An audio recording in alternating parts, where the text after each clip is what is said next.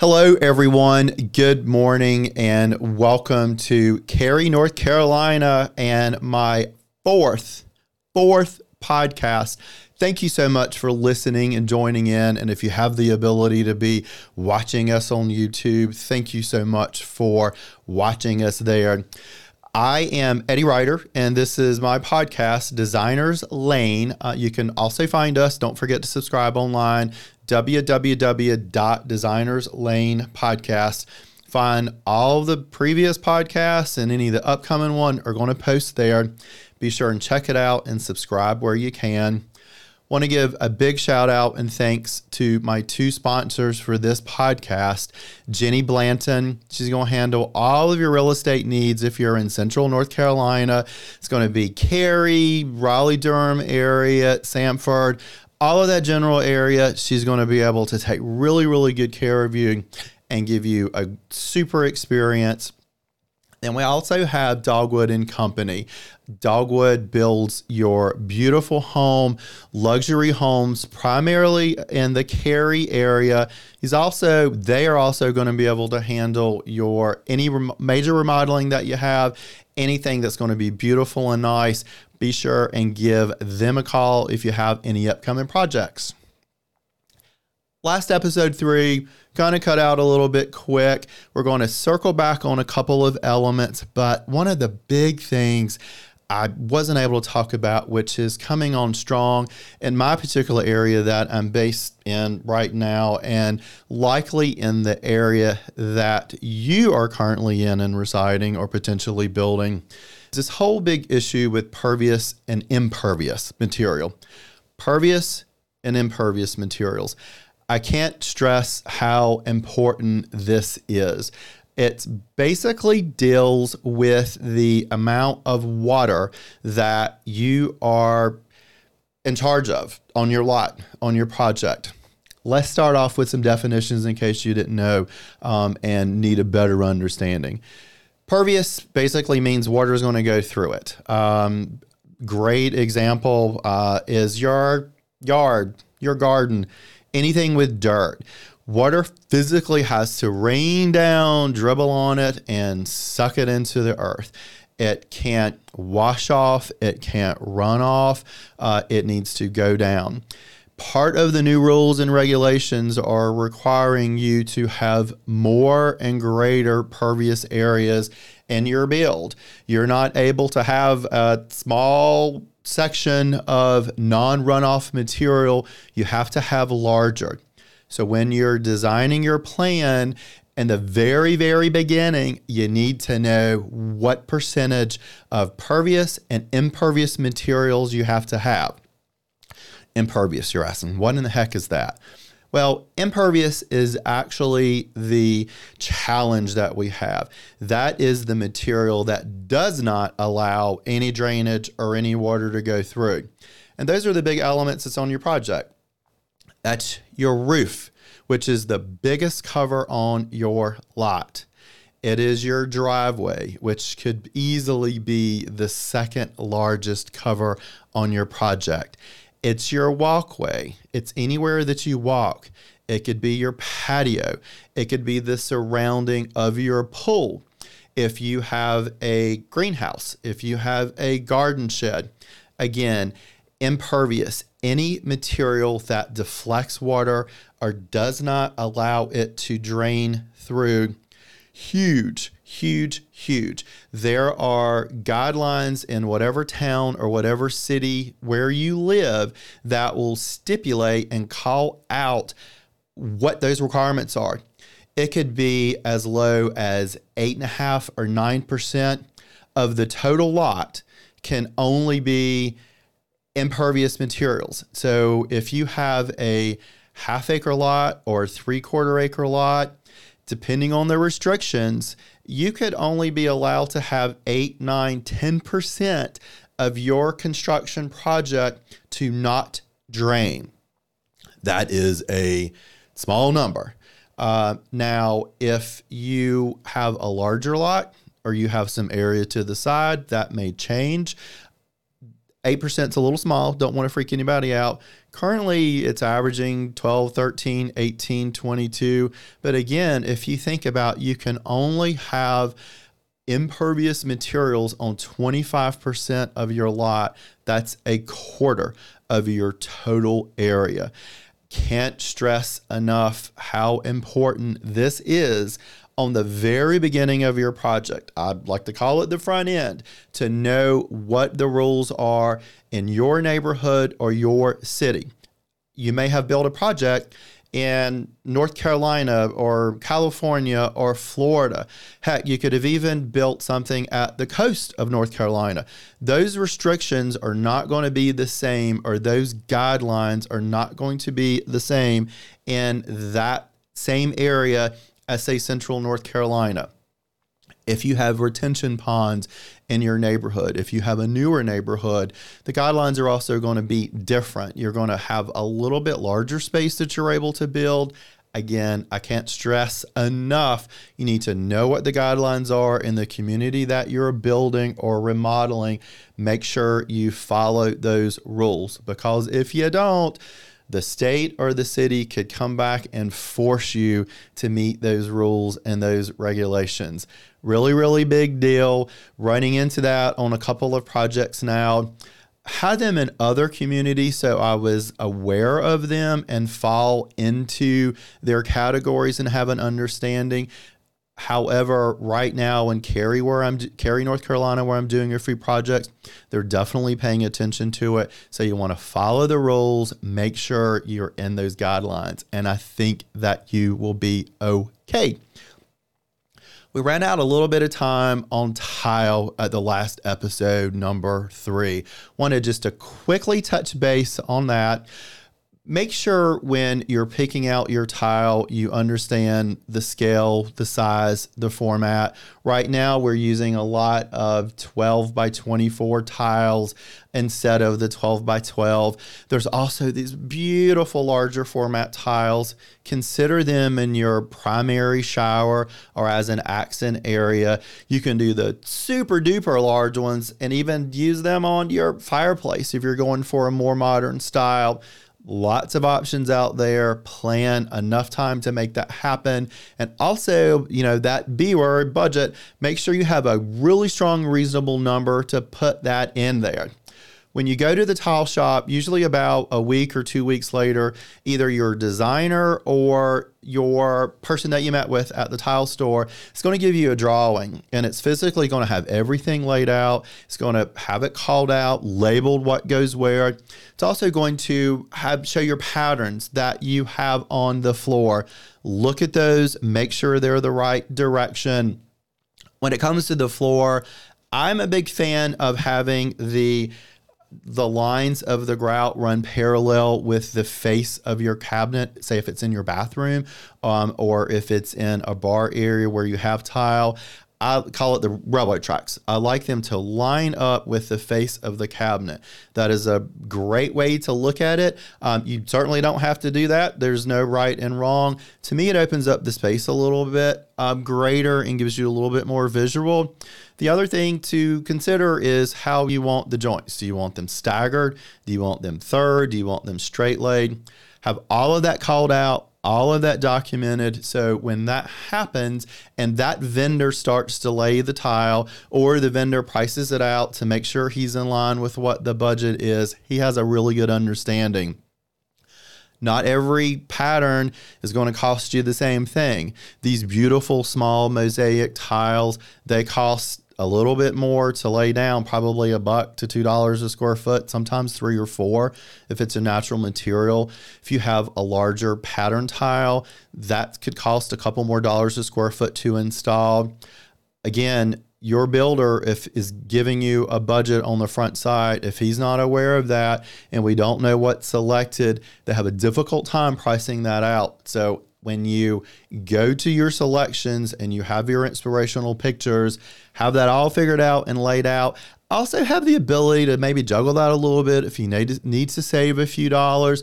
Maybe in the secondary bathrooms, the kids' bathrooms or the grandkids' bathrooms, You do a simpler tile, you do a straight pattern, save a few bucks, put that extra money towards your lighting fixtures, put it towards your countertops, put it towards something else. It will all work out and be beautiful. One other element to remember, our delivery times on tile, just like it seems everything else in construction is taking a little bit longer, not as bad and crazy as other elements, but what we are seeing is discontinued tiles. We call it discoed. Always, if there's something that you love, you may consider go ahead, order it, very, very beginning of the project, sit on it, or be very prepared to change your tile, change your mind. If that particular item gets discontinued, you have to change something. Remember, you're likely going to be looking at tile 5, 6, 7 months, 8 months before you need it. So there's a slight chance that's going to be discontinued. Never hurts to ask that vendor, to ask the person that you're meeting with, what's the likelihood that's going to be discontinued? What is stock and availability?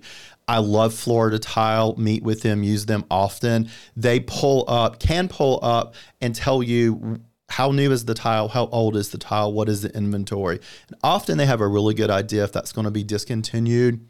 If you don't love it and it's something you could live without, and there's a chance it's going to be discontinued, I would go ahead and pick out something else or have your backup, your standby very, very close. And then again, grout has come amazing. It has come up to the 21st, 22nd, 23rd century.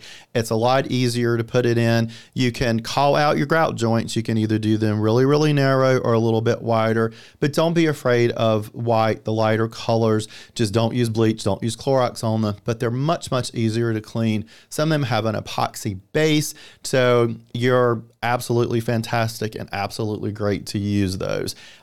Definitely take all of that into consideration.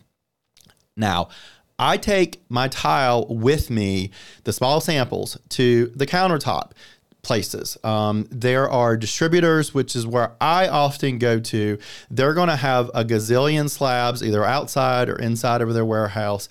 I find it's a heck of a lot easier to take samples with me in a bag in my car to the vendors, actually to the granite yards or the countertop fabricators, and look at those materials with the actual slabs. Some of the pictures in episode 3, you saw that, how I had the tile that's physically with me. I either carried around in a bag or pushed it around in a cart, and you can see how it plays. You know, is it too much texture on the countertop, too much texture on the tile? You can see how they work. These distributors, which are where you're going to go, one, are typically not going to give you a price. They'll color code it, and one of the pictures you'll be able to see, or many of the pictures where you see the slabs, there's a colored dot that is up in the top. And we can actually start looking at some of the pictures now. So this first particular picture, you at the top right of the slabs, you start seeing a colored dot. The picture or the slab that's closest to us, that actually has a green dot. And I sort of like to use the elements of a stoplight.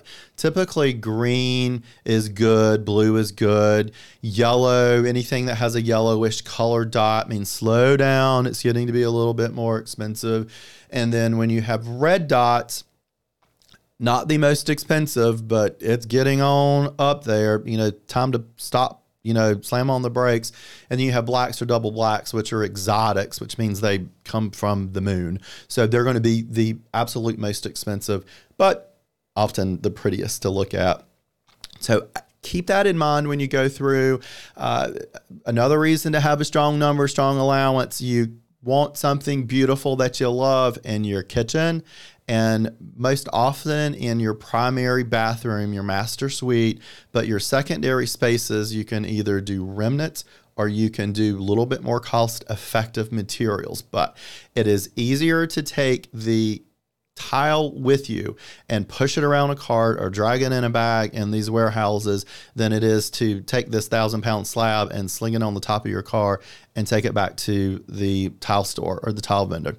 Not fun, not healthy. And often they don't have samples of the countertop. And if they do, they're so small, you can't see all of the pattern and the rhythm that's there.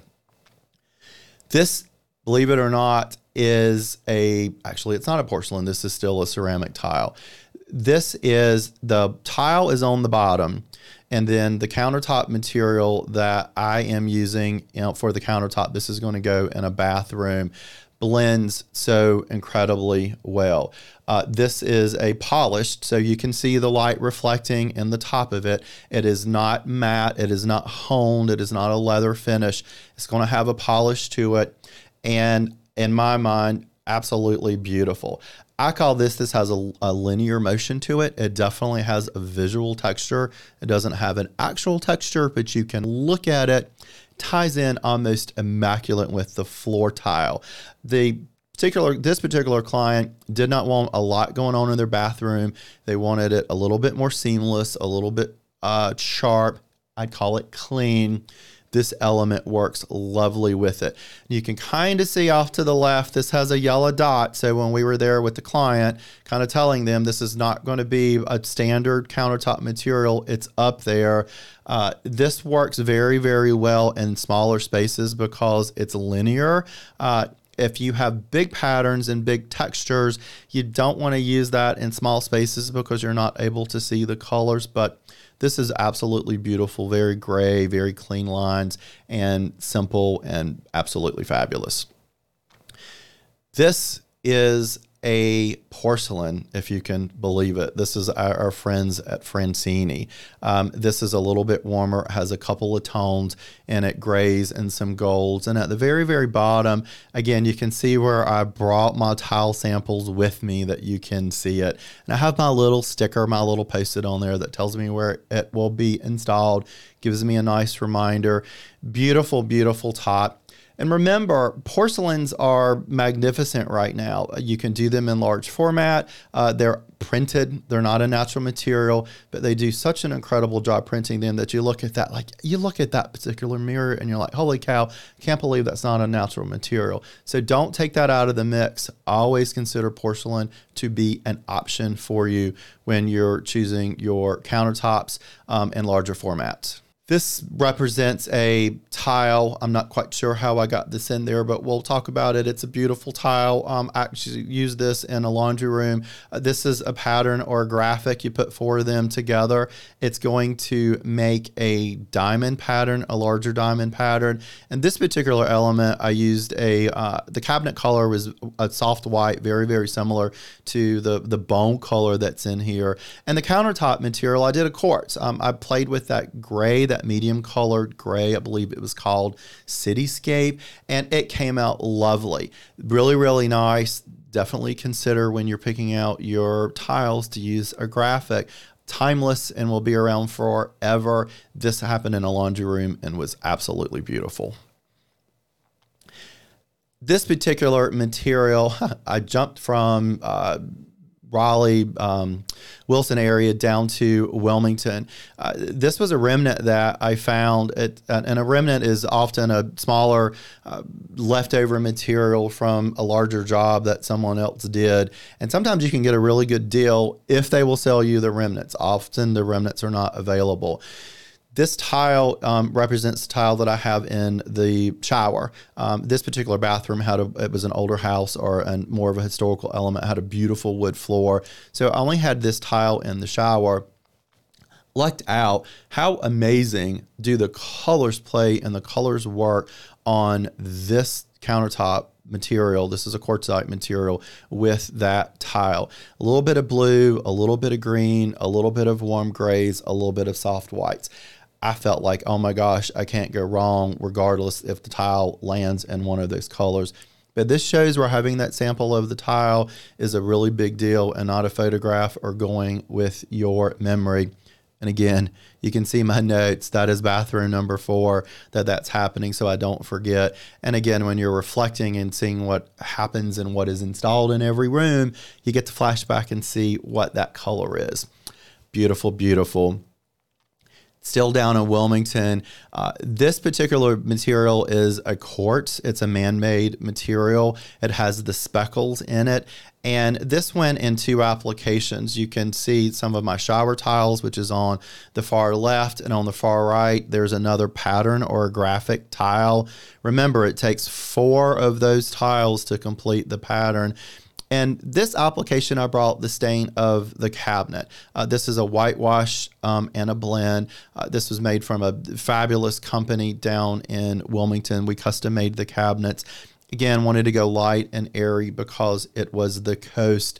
And I love the idea of the dots and the flecks, the texture that this top made. It pulled from the applications, and I was able to use it in 2 different spaces, but yet when you're there, it looks completely different. This is actually a great price point material, believe it or not. So don't always think you have to spend the most money in certain areas. Go for the look, go what's beautiful. And this certainly is beautiful and landed out amazingly. Even the gravel on the bottom of the pavement shows it.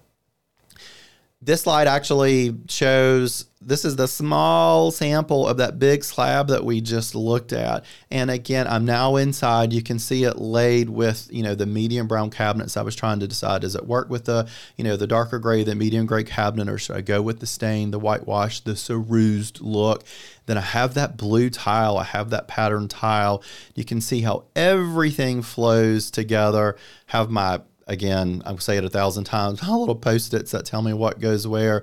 You can physically see how everything just blends. Beautiful, beautiful, beautiful. And this is a fabulous picture of our friends at Francini. They've recently moved from Raleigh. I believe that they're in over near the Zebulon area, right on the border of Raleigh. When you go to any of your distributors, and that's what this is, it's not a fabricator, it's a distributor. If you go on a hot day, make sure you wear shorts and a tank top because it's warm. The back area, it's in a big, huge warehouse, is not conditioned, and it's going to be warm. And I also encourage you not to wear flip-flops, open-toe shoes, because when you walk through the slabs, you're going to have big, huge slabs. I mean, huge, full slabs the size of your island that you're going to go through, and then often there's blocks of wood that hold them up. And if you stump your toe, if you have an open-toe shoe or a flip-flop, it does not feel good. So make sure you wear closed-toe shoes. This gives you a great example of what it's going to look like when you go visit.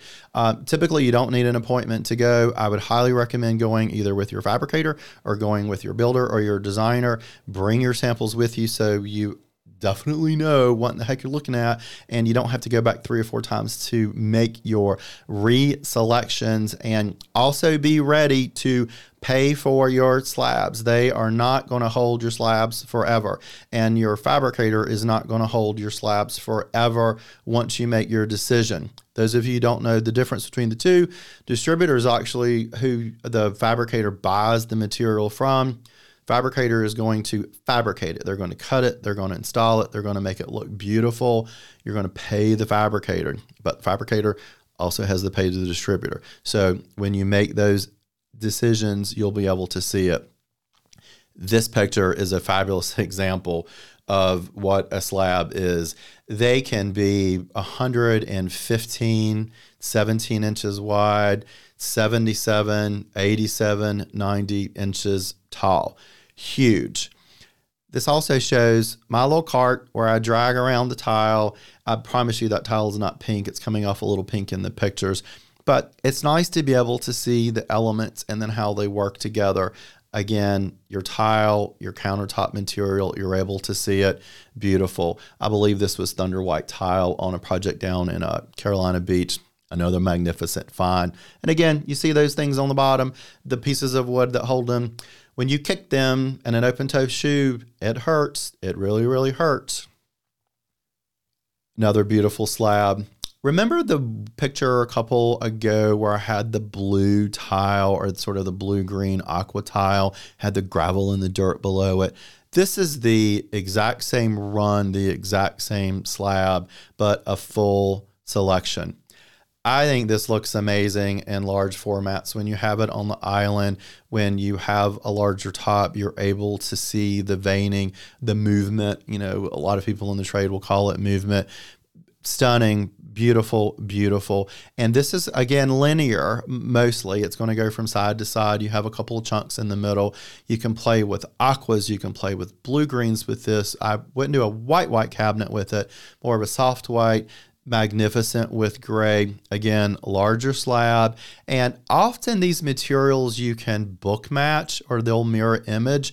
This isn't really a great example, but book match and mirror image is where they slice the granite and the slabs. You can put the two together and the veining and the image of the material carries all the way through. Fabulous in your countertops. See if you have a really, really large countertop and you have to seam them and put them in there. Right, put it right there. Get away from Charlie. Great way to be able to do it. Something always to consider when you do that is, do you need one slab? Do you need two? Talking about slab size, your island, if you do not want a seam, it is critical to know the size of the slab that you're working with and convey that to your cabinet maker. I've been in the industry long enough to know generally what slabs are going to be or what needs to go into the island. If you absolutely cannot have seams in your countertop, you need to work within the guidelines of what the material is actually going to be and happen. So keep that in mind. Wanted to point out a couple of things in this, and this is also my background picture, is talk about tops and talk about cabinets. This countertop is Artemis. This is what's called a mitered. It's a thicker edge detail. So this is about 3 inches. So you can see how this runs thick veining. Again, you have to take the full width of the island, add probably 5 inches to each side of it, and also the depth of it, again, to make sure that you have enough a countertop, and then carry the exact same countertop to the left and right of the range. Did not do it as thick, just use the regular thickness of the countertop material, which is, this is a quartzite, and it's usually right around 3 centimeters. And one thing, not countertops, I do want to point out with this particular cabinet layout and kitchen is how the lights and the countertop and the hardware is a little bit darker gray. It's not quite black. All ties in so nicely with the countertops, the stainless steel refrigerator. These appliances actually we split. You have the refrigeration on the right and then the freezer on the left, but beautiful format and beautiful, beautiful, gorgeous. I hope you enjoyed those pictures. Very, very nice. Let's talk about lot and let's talk about plot plan and setbacks. This picture you're seeing is a typical plot plan and what is submitted to the town, what the architect and the surveyor works off of. Big line all the way around it represents your property line. The dashed lines, and you can see on this one, it says 15 feet, is your setbacks. That is what you need to build. We also call it your building envelope. That's what anything with a roof needs to physically be in that space. This particular project architect, we stopped at probably 6 inches from the setbacks because the roof is going to overhang and you really don't want the roof. That's what you're going to go by. And then your roof could either be, 2 or 3 inches or it could be 2 feet. Take that into consideration when you plan it. The bottom of the slide represents the driveway, and then you have the pool and then the surrounding of the pool. This doesn't have a really big decking. It's very clean. And then also on the top left, this represents the cabana. You have the dimensions and the size in there. And you also show the plans, the distance from the rear of the lot to your building envelope or to your rear setback. And then the same thing with the front. Other element, which we talked about at the beginning, is the pervious and the non-pervious material. This gives you a really good opportunity to look at it and see, okay, how much of this material is not going to drain, is going to be impervious material, and do I need to make adjustments and any changes in this process or in this layout? One of the things that you can easily change and flip a little bit is the driveway, which is your impervious material. You can make it look a little bit smaller, but I often call out this, your building envelope, and wanted to show you what that is. And also when you're physically looking at it and you're designing your plans, you have a really, really good understanding of how that's going to be. The next picture that we're going to put up is going to talk about your floor heights. This is a section elevation. The best way to explain it is imagine a loaf of bread and you slice it. This is one of the slices. It starts at the bottom where you can see rec room. That's pretty much the basement. You show your trusses, then you show your first floor, and then you show your second floor. What I really wanted to focus in was on the far right, you have your ceiling heights. You have the height of the basement, the height of your first floor, and then the height of your second floor. This is a big deal to have an understanding of what you're getting and what you want.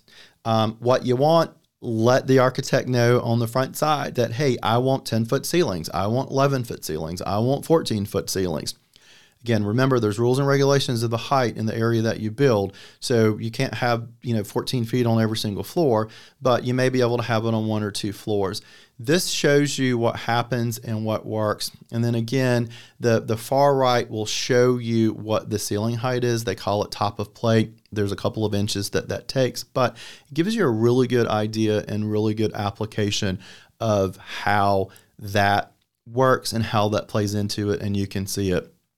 And again, remember, the architect takes part of the plan and chops it, and you see everything that happens in there. So you'll learn a little bit, who knows, maybe you'll become an architect and you can see it. And this shows all of the applications and everything fun and fabulous that can happen with that. Quick comments from the builder. We called it Quick 5. Something we wanted to remind you that a few of the builders we work with often say. Drainage. Such a big deal, plays into this whole pervious and impervious material. Know where your water is going from your lot. Is it going out the back? Is it going out the front? How is it draining? Do you need to bury some lines? Do you need to do an underground cistern to catch the water for you? Think about the drainage. It's a big deal. We talked about that pervious, impervious. Can't stress enough how important it is. Understand it. Talk to your community leaders, have an understanding about what those rules are going to be, and be sure and follow them. Also consider the slope of your lot. If you have a really low profile car and that front, whatever it's called, spoiler, skirt, is really low to the ground and you have a steep hill going up, or you go up and down or bumps, there's a major opportunity that is going to scrape. So if you are looking at a lot or you're looking to build and it's on a slant, definitely consider that. Also, if you're looking to have a basement, slope is amazing to be able to have that imperfect, because you can either walk out of the side, you can walk out of the back. It's called egress. You're able to have it. Sets itself up very nicely, a little bit less expensive when you have that slope to happen. So consider that in your plans. Next week, we are going to hopefully talk about our vendor walk. Vendor walk is where we meet with the vendors, your plumber, your electrician, anyone that's doing anything on your project, and go through everything that they're going to do in the house, answer any questions, give them any specifications that they have, specifically the plumber, specifically the electrician. Make sure there's no questions. Everybody has all the answers that they need. Really important part of the process, and we have to make sure that happens and plans accordingly. Then we're also going to talk about framing. Framing is a huge aspect of building your house. It's what you see. It's one of the elements. Thankfully, wood prices are starting to come down a little bit, so you are able to hopefully save a few dollars that's on there, but we need to know what those details are going to be, so we're going to talk about that and a couple of other elements. Thank you all for watching number 4, and be sure and check out my podcast, designerslanepodcast.com. Subscribe. You can see all of the past podcasts that's happened and hopefully what's coming up in the future. And also, I want to thank my sponsors, Dogwood & Company, Luxury Building in Cary, North Carolina, new construction and remodeling. And of course, we can't forget Jenny Blanton, taking care of all of your real estate needs in Central North Carolina. That's going to be Cary, Raleigh, Durham, Sanford area. Give her a call if you have anything that you're listing or need to buy. She's going to do a great job and take care of you. Thanks again for tuning in, and we look forward to seeing you next time. Have a great day.